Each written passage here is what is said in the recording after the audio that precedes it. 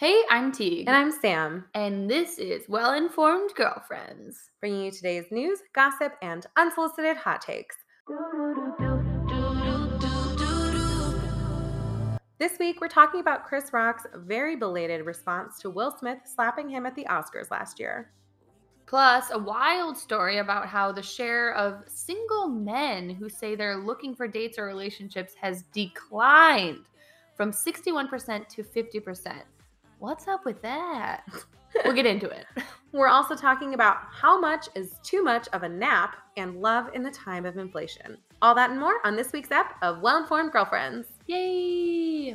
All right, everybody, welcome back. In Chris Rock's stand-up special on Saturday night, which, by the way, was Netflix's first ever live broadcast, he finally responded to that infamous moment when Will Smith slapped him during the Oscars last year. Take a listen. You know what happened to me? Getting smacked by Suge Smith. Everybody knows. Everybody fucking knows. Yes, it happened. I got smacked like a year ago. Fucking last week, I got smacked in the fucking Oscars by this motherfucker. And people like, did it hurt? It still hurts. I got summertime ringing in my ear.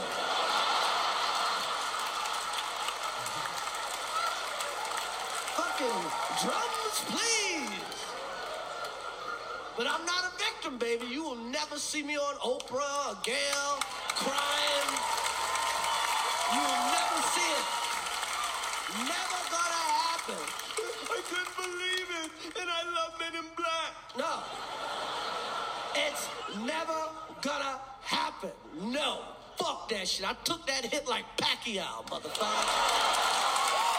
He went on to note how Will Smith is a way bigger guy than him and criticized Will and Jada Pinkett for broadcasting their, if you remember, Entanglements. I remember the music. Yeah, I know. Do you want to explain it?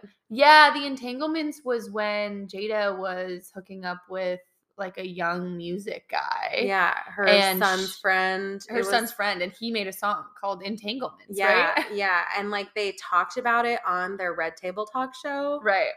So that was kind of messy. Anyways, Rock then said he only joked about Jada because she, quote, started it for saying that he should quit hosting the Oscars back when Will Smith wasn't nominated for Concussion. He finished the whole thing by saying everyone in the world was calling Will Smith the B word and that he didn't fight back during the Oscars because he was raised right. His words. So what do we think? This is the response we waited a year for? I guess. Look, I think it's nice that he is addressing things now, and kind of a cool way to do it, this Netflix live broadcast. That was kind of cool. Yeah. Yeah, no, I thought it was cool. What do you think? The gossip in me wishes they would have both gone on Red Table Talk together or something. Mhm. That would have been so aggressive and I would have enjoyed it. I just think yeah. Will was in such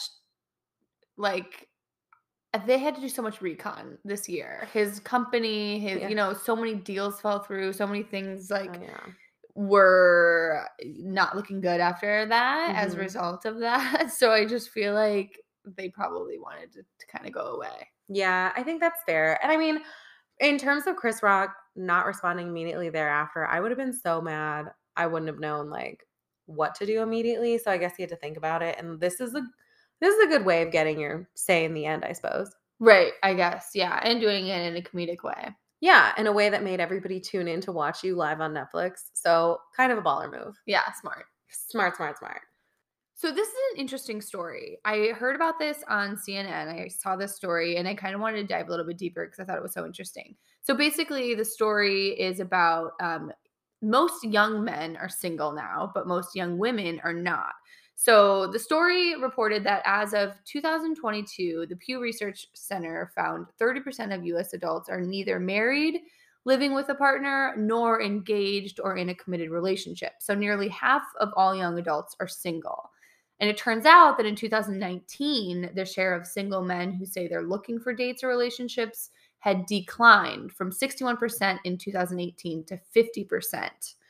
So 28% of men ages 18 to 30 reported that they'd had no sex in the past year compared to 18% of women that same age.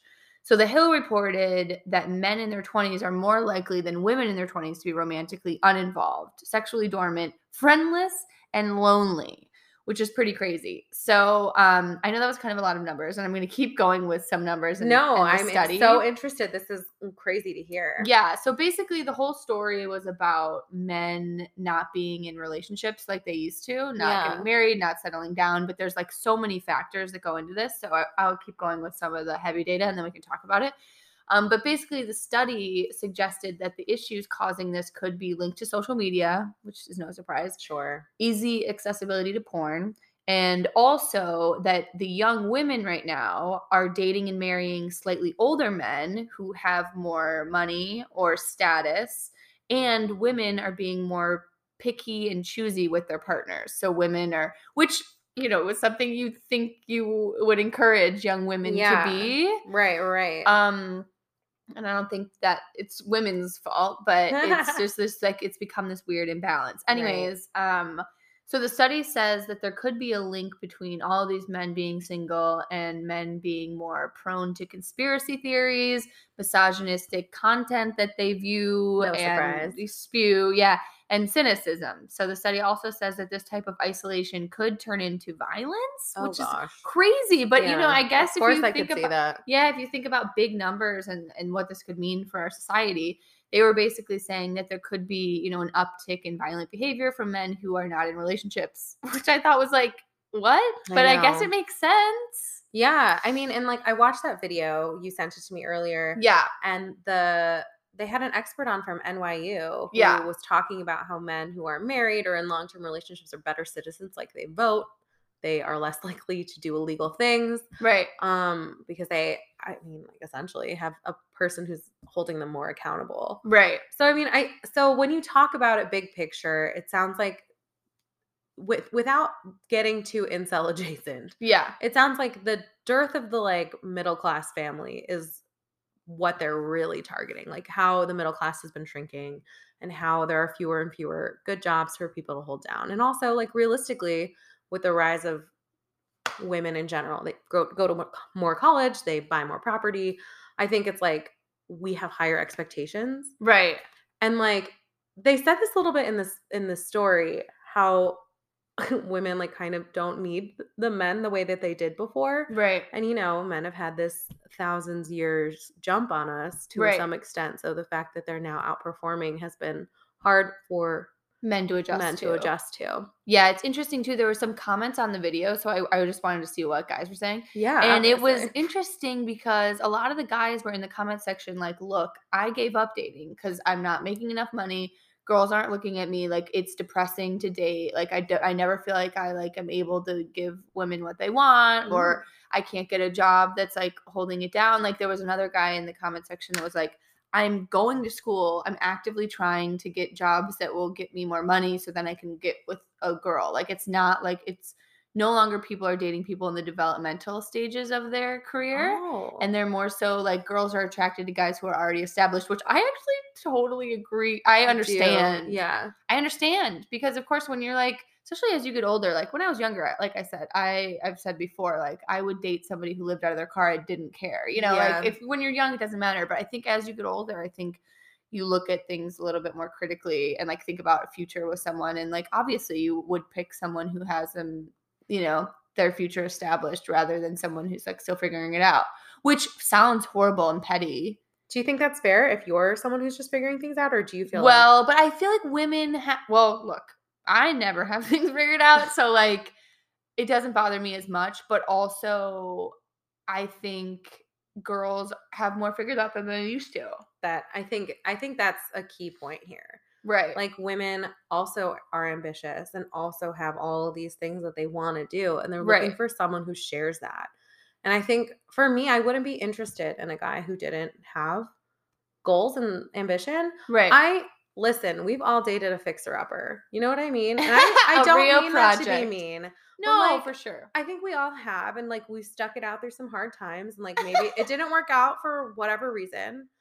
I think especially like even girls younger than us are skipping that sort of fixer-upper stage. Right. And I think that that's probably because of the rise of internet dating. For context, Tegan and I didn't really have internet dating in college Right. or like the first year or two afterwards. You're so right. So I think that's kind of like when you end up encountering a lot of those guys just like out and about, like at the bars or wherever you meet people as a young person. Right. I think especially people nowadays, they aren't going out as much, B, live through, 2 to 3 years of a pandemic, and C, don't have to. One in like every, I don't know, what is it? 2 relationships starts online now. Right. I think if you're changing your settings on your phone to just be like, oh, only makes X amount of money or only has a full-time job. Like I'll be the first to admit I rolled out guys who didn't have a full-time job. Yeah. Like, because I don't want to date someone who isn't working, Yeah. Although in hindsight, it would be really great to have someone to hang out during the daytime when I am off of work, but it's fine. You know what? Hindsight's 2020. Hindsight is 2020. Anyways, so I don't know. I mean, like, I think it's the onus is sort of on men to get on girls' level. I think I'm sure the meninists will come for me for saying this, but like I think if you are feeling like you women aren't interested in you for whatever reason, maybe you should look inside and do some therapy and try and get on that level. Yeah, but as some of the guys in the comment section were saying, they're like, I'm trying. Yeah. And I get it. Like, it's so hard to find good paying jobs and like stable careers. And I totally empathize and sympathize. And like, it sucks, especially when it's like you don't feel like you're valuable to anyone unless you have that. That kind of sucks. That sucks. That would be really hard. And honestly, yeah, I guess like, there are more men on dating apps than women. And so the odds are stacked against you to some extent. Yeah. And in a way, like girlies still have that freedom in a way to be like, you don't have to have it all together. As a woman, I feel like you can kind of be like, guys give you more passes than girls give guys. I agree. I think that's fair. In that sense of dating and having it all together and stuff. So yeah, interesting article though. And I hope that we can like make some sort of like change to but it's like so weird because it goes against our like we want women to have equal everything. It's like, do we? Because I don't know. I mean, I don't think to say that we want men to be successful as well necessarily means that we don't want women to have equal rights. Right. No. I think to some extent, like, you can want everyone to be successful and live in a more perfect society without taking something away from women. Yeah. And I think that's where the incels sort of get it wrong on this argument. Like, they are thinking that women have their standards too high and they should lower them to be with shittier guys.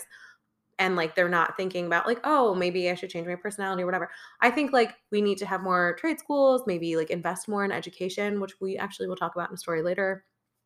Like, we have to like help save sort of the middle class to some extent, right? Policy wise as a country. And I think once we do that, and like if we do that, then it would be more feasible to correct this problem. I think, especially with the advent of social media, which we'll talk about more in a minute, like, it's made it really hard just in general to exist online and in this world. And literally, I think to be sitting there swiping through photos of girls who are not matching with you would be really disheartening. And I could see how that would be really hard for men, especially nowadays. Yeah. And it's hard for women too, but I feel like it's easier for girls. Yeah. Maybe. I feel like guys mostly swipe right. So. Yeah, that's true. Guys swipe right like they're trying to catch Pokemon. I know. And we swipe right after we've like found your social security number. Yeah. So there's that so as well. True. Oh my God. Speaking of social media, I wanted to talk about this. A new story from BuzzFeed surveyed nearly 150 people who quit social media and found that everyone, well, almost everyone, who walked away from their online profiles didn't regret it. Can you believe that? It cited multiple studies that found, obviously, social media causes people to feel more depressed, anxious, stressful, whatever. You all know that. No surprise there. But many of the people they talked to who quit cold turkey said it was the doom scrolling that got to them. Reading online articles that make them feel relentlessly anxious, relatable. Yeah. Plus, the constant comparison to others, like FOMO, the fear of missing out, or like everyone's doing better than you, was also a big turnoff. Totally. So, like, how do you feel after using social media? Is there like trash? Is there like one app in particular that sucks the most? I mean, Instagram is the worst, of course, and I always just like find myself when I like the worst thing about social media for me, I feel like, and I'm sure this is everybody, but like I just compare myself to everybody and I like Yeah. look at people that have the jobs that I want or like the things that I want or Mhm. and I'm just like, oh my God. And it just like Yeah. feels like then you find 5 more people that you didn't know existed that have this other job that you're like, wait, what? I know. You're like, that's a job. I watched a video on Yeah. YouTube today about a guy whose job is hosting a show about like wine. It's like, it sounds so nice. Yeah.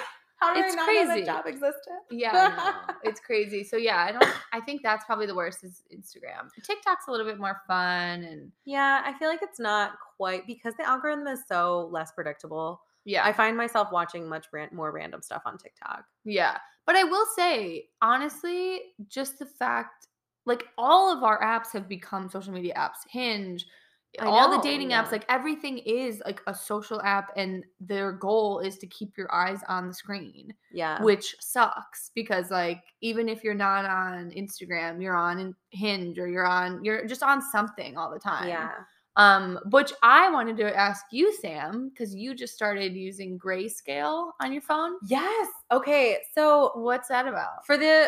for those who have not been forced to listen to me rant about this, I have been having like long COVID symptoms since having COVID in July of last year. And like in addition to feeling horrible all the time, one of the things I have is like reoccurring headaches. And I was talking to my coworker from NBC News who was telling me she had like a brain scan after having long COVID for a while at about the same time. And her neurologist was like, maybe the blue light is messing with you. So stay away from screens. And because you can't stay away from screens, he's like, turn your phone into grayscale mode. And I was like, okay. So grayscale is like looking at everything through a black and white movie. And you can do this in your general settings under accessibility. There's like a color filters tab. And I will say it has drastically reduced my screen time because it's like I am not colorblind. Sorry to those who are, but I'm like, this is no longer nearly as interesting as it was with color. Really? Yes, it's like I actually had to turn it off today. I went out to lunch with our friend Linda, and like I couldn't tell if the pictures were appealing of the menu. Like, I was like, I don't actually know, but I turned it right back on after looking at the pictures. But it's like so much less appealing. That's It's interesting. significantly less interesting, and then you're just like, whatever. You just throw it. You're like, okay, I'm done. Wow. Okay. So if you're I'm looking for gonna try a it. hack to force yourself to not look at social media as much, that's a great one. I like that. That's really good. I know. So speaking of not looking at social media as much, TikTok announced this week that every person 18 and under with an account will have their default screen time limit set to 60 minutes in the coming weeks. A day? Yeah. And like once you hit 60 minutes, you have to enter a little passcode to like make the active decision to keep watching. And anyone under 13 needs like a parental passcode to keep watching. That's kind of cool. Yeah, I guess the idea is like mirroring kind of gaming rules in China where the company used to be based.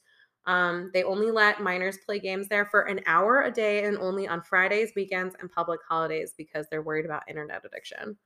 As they rightly should be. I know, right? It's crazy, but I don't know. Does that seem fair to you? Yeah, I think that seems fair. It's a little hard to regulate like all those things, and Yeah. I'm sure kids are going to find a way around it immediately. I'm But sure. you know, whatever. I guess it's like the intention is there. It's kind of like when Netflix asks if you're still watching. Yeah, but it's It's also like- like it's kind of like you did this to us in a way. I'm like, it's like kind of annoying. Like, oh, now you care. Now you how care much about us. where they're addicted. These kids Yeah. are addicted to TikTok. Seriously, thanks to you. Yeah. And now you're like, oh, I guess we'll like make it just an hour. It's like kind of like it's a little too late. It is But- a little too late. The cat's out of the bag, as they say. right, as they say. But So, you know, good effort. Good effort. I guess. Okay.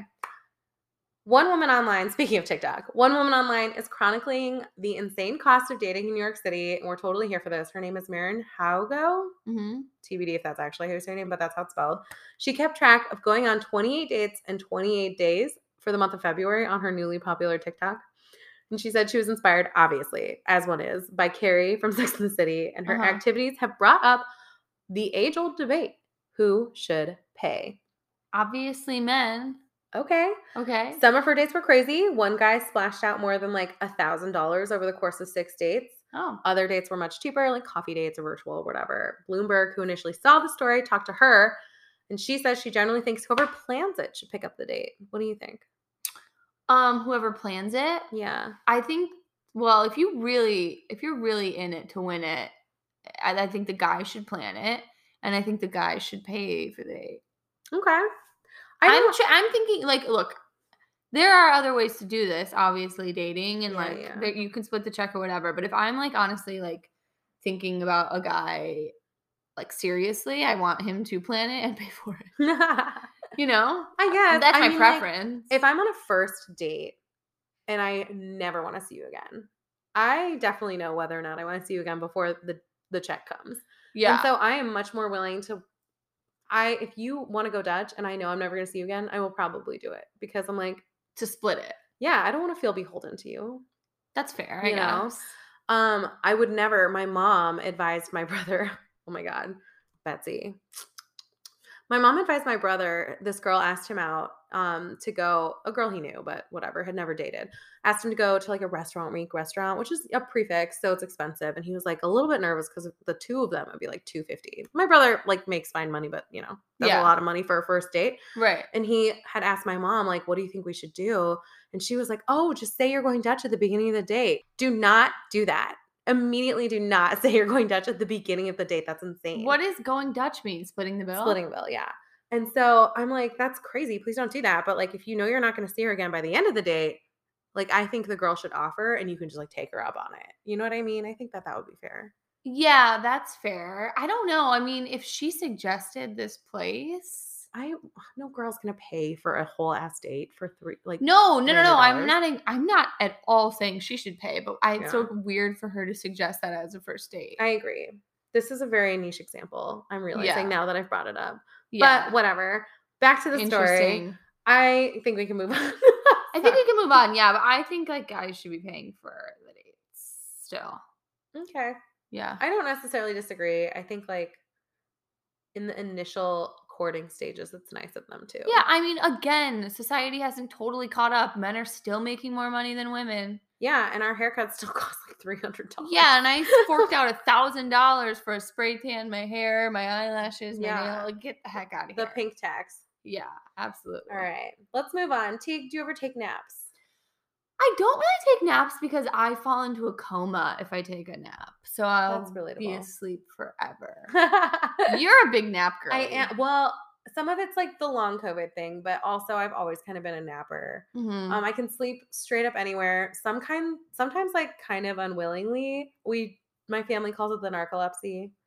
There are photos of me sleeping just like everywhere, on vacation, on boats. Like, it doesn't matter where I am, I can fall asleep. I once fell asleep That's on a skill. A hard plastic bench in the middle of our journalism school lobby. Like, it's fine. Yeah, I love that. That weird wavy one. Yeah, that's hilarious. Anyways, okay, the quality of sleep you can get significantly can impact your life expectancy, perhaps more than the quantity. So a new study of nearly 200,000 people in the U.S. found people who get high-quality sleep had a life expectancy of almost 5 more years for men and 2.5 more years for women. So before we get to the napping part, high-quality sleep is 7 to 8 hours.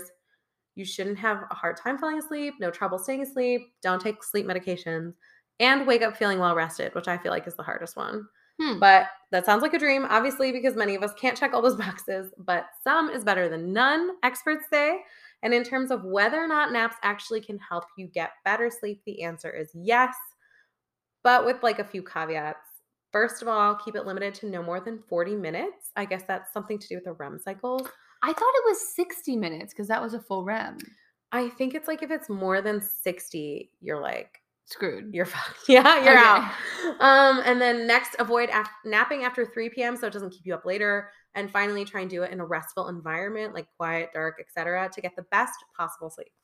Okay, interesting. Well, so you can nap, but just like adding an extra like 2 hours of napping to your shitty hours of 6 hours the night before is not going to equal 8 hours, is what I'm getting at. Oh, so it doesn't really help you. I thought you said it does. It does help you. It just doesn't count towards your like sleep total. It's just preventative. You know what I mean? Oh, like you should try and get 7 to 8 hours of a full night together. Right. And if you can't, like obviously you can nap, but it's not going to like 6 + 2 doesn't equal 8 in terms of like restful sleep. Restful sleep. Okay, interesting. It's really hard to get good sleep. I feel like there's like so many factors that have to be in line. And I need like complete darkness. I need no sound. Like everything has to be like pretty ideal. Yeah, I get that. I will say like since moving with a partner, I'm like, this is significantly less restful. Really? Just yes. Having another person. Having another person in the bed is like not as comfortable as sleeping alone. Like Yeah. this cough that I have from long COVID, if hopefully we'll cut it all out of this podcast, but there was one night I straight up just couldn't sleep because I was coughing so hard, and I went and slept in the other room, and just by being sick, I think I slept a little bit better. Yeah. Because I was just like, thank God, freedom. Yeah, it's kind of nice because you have your own space. Yeah, exactly. I love that. That's interesting. So good to know you can nap and it's helpful. Yes, you can, but try and get 7 to 8 hours of sleep a night. Okay. Unless you're one of those crazy people who can only do 4 hours. Cool. Insane. I don't even know what that would be like. Couldn't be me. Me neither. Next story is about the potential end of the English major. So according to data from Robert Townsend, he's the co-director of the American Academy of Arts and Sciences Humanities Indicators Project. He said that evidently the study of English and history at the collegiate level has fallen by a third in the past decade, which is a lot. So humanities enrollment in the U.S. has declined overall by 17%.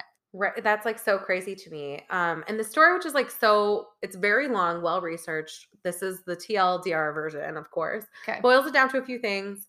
Since most states have reduced funding for higher ed in the last decades, more and more American public universities are like being run as a private business, which means they have to focus on what's going to make them money. Okay. And two, the changing of the times means that people aren't usually just studying like ethics or philosophy singularly anymore. They might be going into biotech with like a minor in ethics or something similar. This is for the obvious monetary reasons, but also due to kind of like changing cultural trends, which has, as everyone knows, placed less of an emphasis on the highfalutin arts and more on modern day conveniences like technology. Yeah. Some students and professors the reporter chatted with also said that humanities departments, by and large, haven't been adapting to the changing times.